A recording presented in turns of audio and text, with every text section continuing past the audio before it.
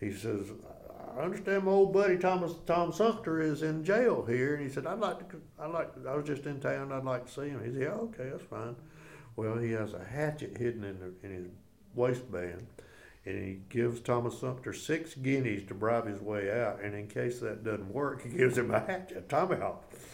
Well, history does not record which of those two finally worked, but he got out of jail, and that's how he ended up in South Carolina. You are listening to Historyman, the platform for historians, curators, and authors to tell their stories of the American Revolution, walk in the footsteps of heroes, and proclaim freedom reigns. Historyman is excited to have Daniel Chastain talking to us today. He is the Blue Wall Vice President of the Pickens County Historical Society, an interpretive naturalist and tour guide, and outdoor writer for the South Carolina Wildlife Magazine. You gave me a map, or you showed me a map, or presented a map prior to this recording. Right. And it's from the Cherokee country, compiled by Stuart Hunter Rogue, 1937, and then revised and colored in 1999. And it has Indian towns from Creek Path, Alabama, all the way up to Stocoy and Ketawa. Yep. In the Eastern Cherokee Reservation, just west of those areas, right there at the North Carolina-Tennessee border. How many of these towns on this map were, I mean, you had mentioned a bunch of them here in South Carolina, but didn't they coordinate with, when they were going up and torching these towns, did they not coordinate with Rutherford or some North Carolina and then even some Virginia troops? Yes. During Both that of those same things time? are true. And did they take care of North Carolina and Virginia towns? Is that what or did they coordinate and actually go to these towns together? Yeah, what you said is exactly true. That was the plan. It didn't work out as planned because, you know, that's rough terrain up there. That's real mountains in eastern Tennessee and western. Not that we don't have real mountains in South Carolina. I can tell you, I've spent most of my adult life in the mountains of South Carolina. These are real mountains here. But they have 6,000-foot mountains in western North Carolina and eastern Tennessee, and it's easy to get lost up there. And also it's hard to calculate how much progress you can make in a day's time. Right. And so Rutherford was coming in across what's called now the Rutherford Trace or the Rutherford Path in western North Carolina, which, believe it or not, most folks are familiar with Biltmore House. It went right through the Biltmore grounds. That's one of the few preserved sections of the old Rutherford Trace or Rutherford Path. The plan was to meet up in eastern Tennessee and Overhill towns, and you're right, Virginia also was to contribute some manpower to it too. None of those three factions ever met up at the appointed time. Right. But I would say of the three, Andrew Williamson had already pretty much decimated the Cherokees by the time he got to the proposed meeting point. All three did arrive at their destination. It was just at different times. I see. And it wasn't necessary. I see. It wasn't necessary. Well, it is interesting when you think about the coordination of the British and how they were trying to take over South Carolina, especially early in the war. And they were using that, as you said, a 3 or even a 4-pronged attack. Using the Cherokee, using the drovers as spies, using the slaves as spies, and then using the Navy, the British Navy to, that takes some coordination. Yeah. That takes some coordination, and it all kind of fell apart. Yeah, certain aspects of it did. The slave rebellion definitely was never a factor. The Cherokees did what they were told to do. Right. They created tremendous havoc. I mean, like I say, all the way from the Packlet River over in Spartanburg down to nearly Columbia and then west to the on into Georgia. So anyway, that part of the plan did work, and it sure did divert people away from, defending the colony. Well, it's interesting to me, we were talking right before the recording, you were talking about there were parts of South Carolina, the colony, that did not have white folks in it, and up until 1784, and which would be after the Revolutionary War, when after everything settled down. So thank you so much for this. Yeah. I appreciate it. I want to ask you another question. We talked a little bit about some of the heroes. You talked about Marion. You talked about Pickens. You talked about a little bit about Martin and Sumter. Martin and Sumter, and actually Ben Cleveland, from what I've gathered, were childhood friends, and working with the Cherokee was not unusual for them. I mean, Oh yeah. Ben Cleveland, who actually after the war, he ended up in the northwest part of South Carolina, and had his right there, just across the river from Georgia. Yeah, that's where he settled. On Tougaloo River. Tougaloo River, Yeah. that's right. Martin was instrumental in the Cherokees from the colonial standpoint, from the young nation standpoint. And then Sumter was, you talked about the Cherokee chiefs going over to England and being awed. Sumter was one of the escorts in that. I told you earlier, Eric, that I know a good story when I see one. Right. Thomas Sumter's story is a largely untold story. I think most people think he was a South Carolinian and he rose to the cause of liberty. No, he grew up in Virginia. And he grew up in the same rural community. It's really a stretch to call it a community. It was a settlement of sorts on Pretty Creek near Charlottesville, Virginia, but out in the remote wilderness out there. And these three fellows that you mentioned, Joseph Martin, Benjamin Cleveland, and Thomas Sumter, grew up wild and rugged and fighting Cherokees and hunting and fishing and cockfighting and all this kind of stuff. You know what boys do. And Thomas Sumter joined the militia to fight Cherokees during the French and Indian War, and he happened to be in Hampton Roads with Lieutenant Henry Timberlake, who was his commanding officer, just happened to be there, and Timberlake gets the assignment to go to the overhills of the Cherokees and bring three of their Cherokee chiefs to Hampton Roads to negotiate a peace treaty. The Cherokee Wars were over. This was 1763. They had ended in 1761, but never had conducted a treaty. And so they assigned Lieutenant Henry Timberlake and Thomas Sumter to go to the overhills of Tennessee, get these three Cherokee chiefs and bring them back to Hampton Roads. Now let me tell you something. In terms of a good story, you need to read the account of what it took for Sumter and Timberlake to get to the overhills. It was Timberlake's decision to go by water. Bad decision. It was wintertime. I think it was January. They almost died. The dragging canoes up and around waterfalls. They got dumped twice. The canoe turned over. Thomas Sumter at one point saw a bear. They were about to starve to death and saw a bear cross the river. He stood up in the canoe and fired. The gun misfired and he fell out of the boat and dropped his only rifle down in the bottom. It was just awful. I don't know how they survived it. They finally made it there. They escort the Cherokees back to Hampton Roads, and one of the Cherokee chiefs, Ostanaka, was walking down the hall to the building where they were going to meet with Governor Farquhar to, sign this peace treaty, and he sees an oil painting of, this is 1763, so it would have been King George III, their great father. They were there to sign allegiance to become British citizens and be part of his, under his domain. And he sees an oil painting of him, and he says, "Who is that?" And somebody says, "Oh, that's King George III." And he said, "Oh, the great father." And he starts doing all this, paying homage to the great father.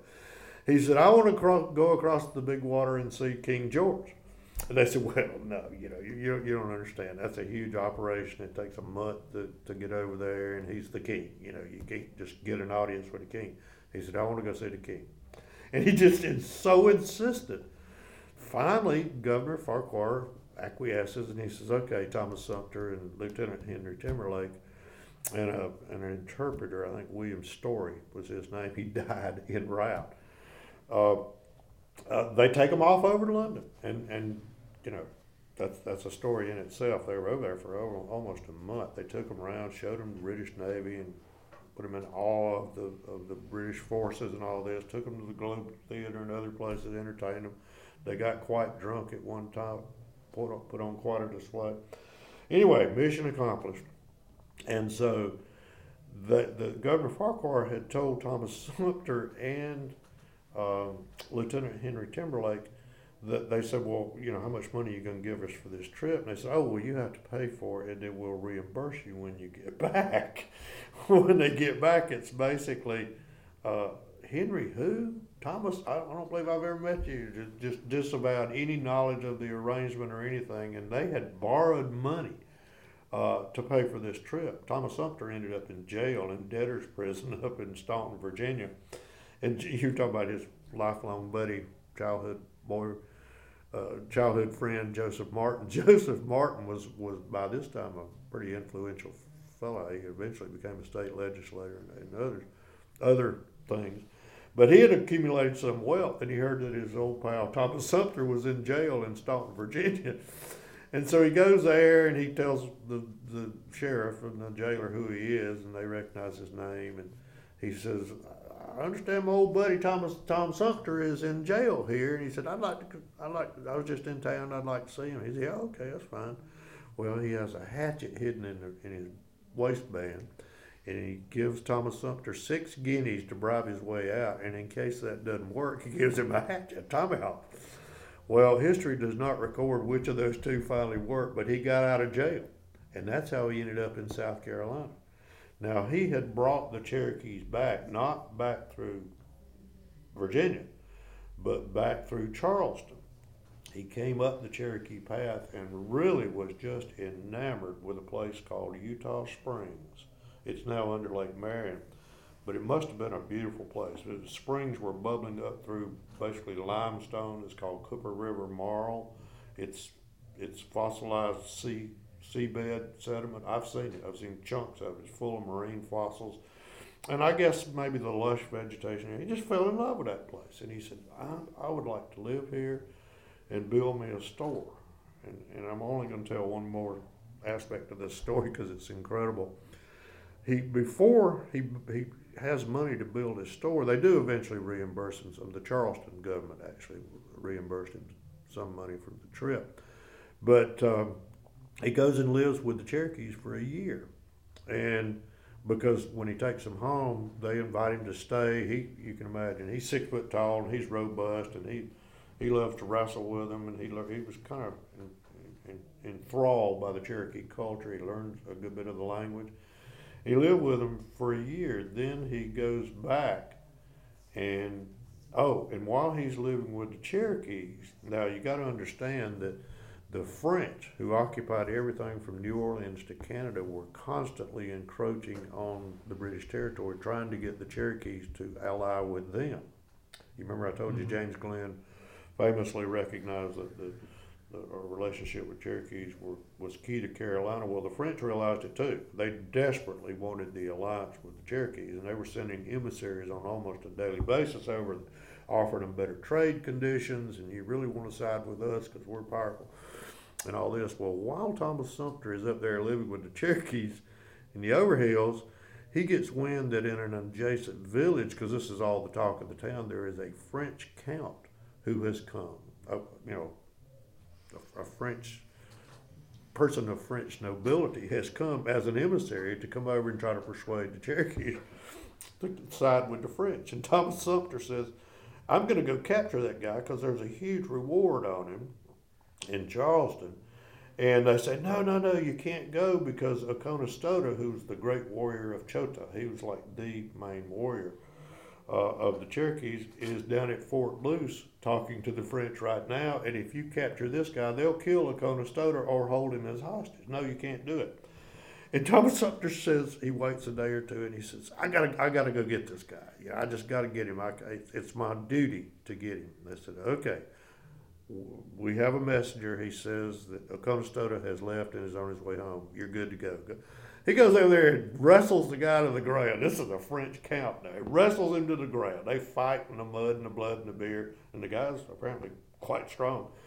He finally wrestled him to the ground, hogties him, hauls him off down to Fort Prince George, and tells the commander who he is. This is French, and they recognize his name. He's known to have been in that area of French territory.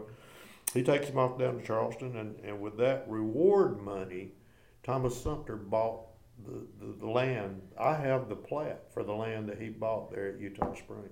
It's the intersection of Nelson's Ford Road and the Cherokee Path that I have written so much about and do the slideshow on. And that's where he built his store. What a great story. And it did quite well, became fairly wealthy, married into money also, and settled into the high hills of Santee.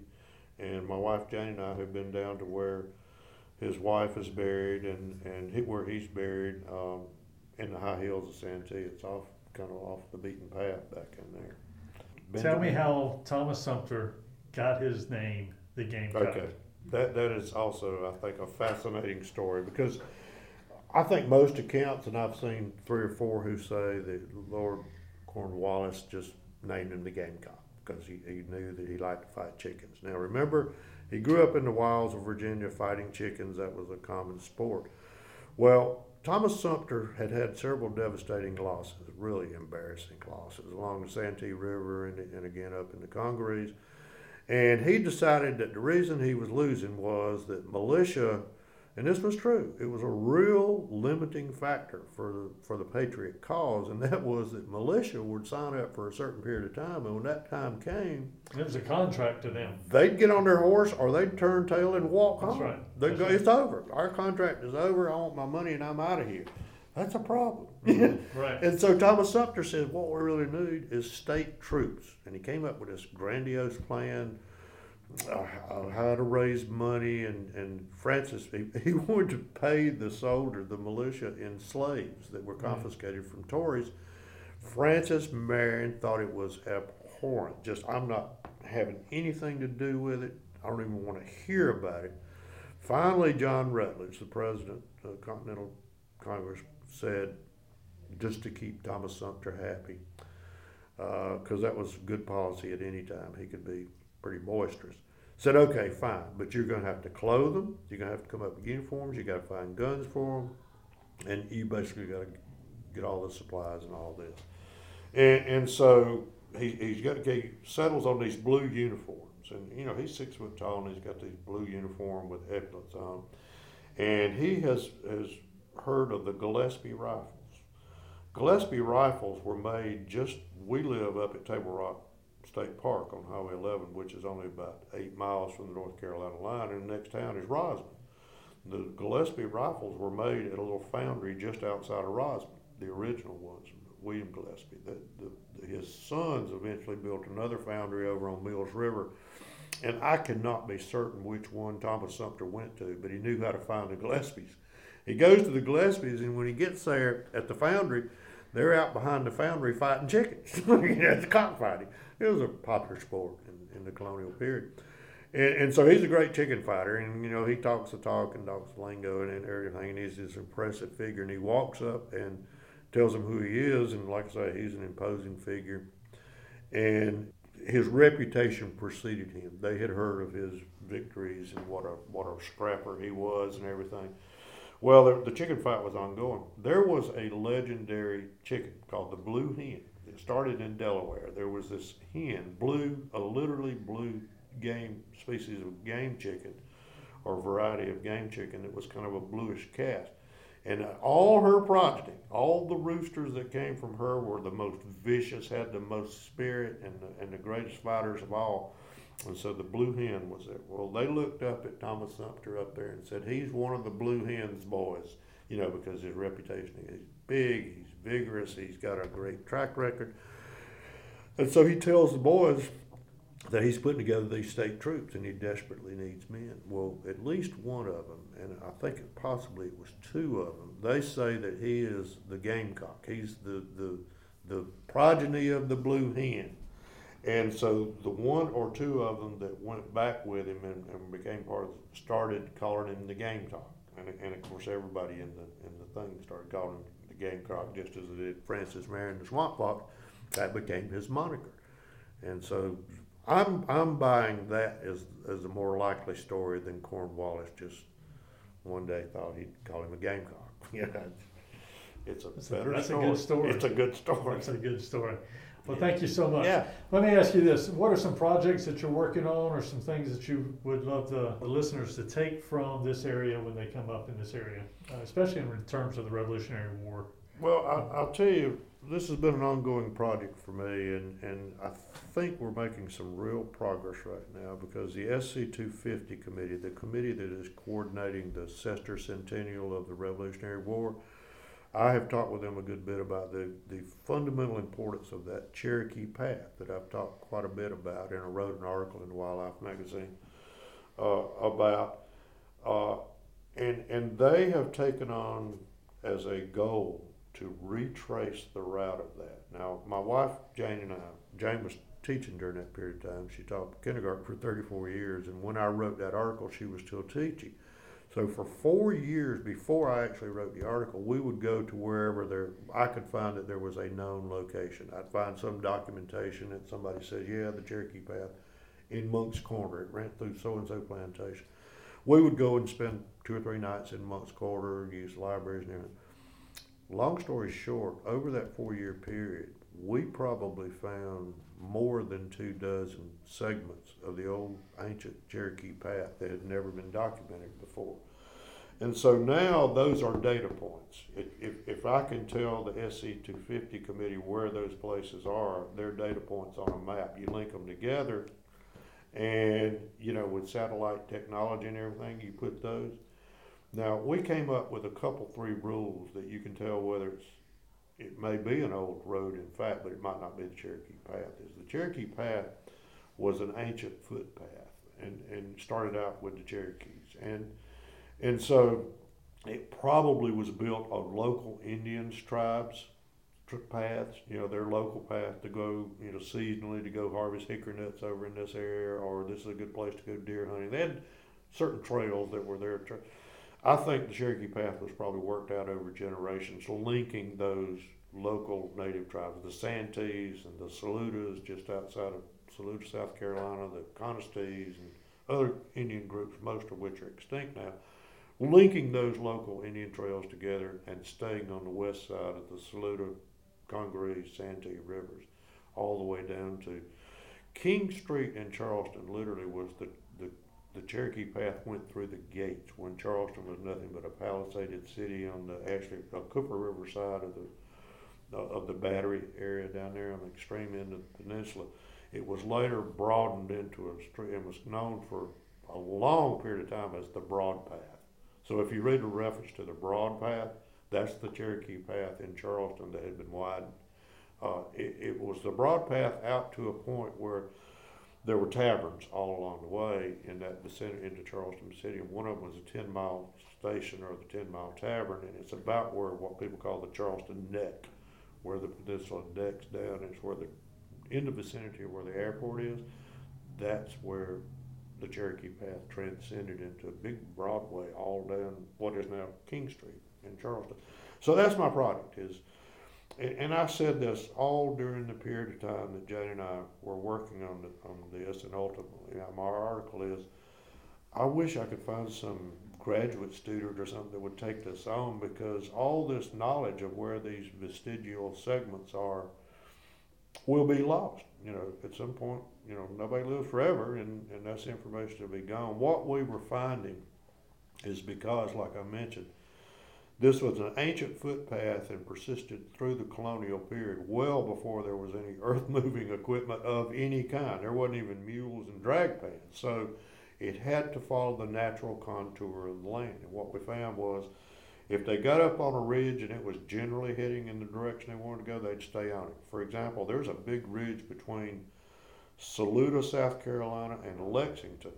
By the way, the Cherokee Path was right behind the garden center at Walmart in Lexington. Literally, right there behind the garden center. That road is still called Cherokee Road. They'd stay on that ridge for as long as it was heading in the direction. The other thing is, remember I said that when they forded a creek, if it was a large creek, now small creeks you could get away with just crossing almost at random, but if it was a large stream, it had to have a hard bottom, which means they crossed at the shoals. So that's a point you can go, and if it's there, it's there, and if it's not, it's not. Use those criteria and the data points that we can add to the equation. I really believe you could create a map all the way across South Carolina for where it was. And that would be an important historical document, because when you know where the old roads were, you know why things are where they are. 96, for example. Why did they build a fort at 96? It's because the Cherokee Path went right through there. And if you've ever been to 96 battle site, you know the old Charleston Road. It was another route to Charleston, but it went through Orangeburg and crossed the Ashley River at Old Fort Dorchester, which meant you had a major river crossing, so it was not their preferred route. So the Cherokee Path, the Charleston Road, the Island Ford Road to cross the Saluda River, and then there was a road that left 96 and didn't go anywhere except Andrew Williamson's Whitehall Plantation. Stopped right there. So anyway, that's why 96 is where it was. So the Cherokee Path is one of your big projects. Yes. That Yeah.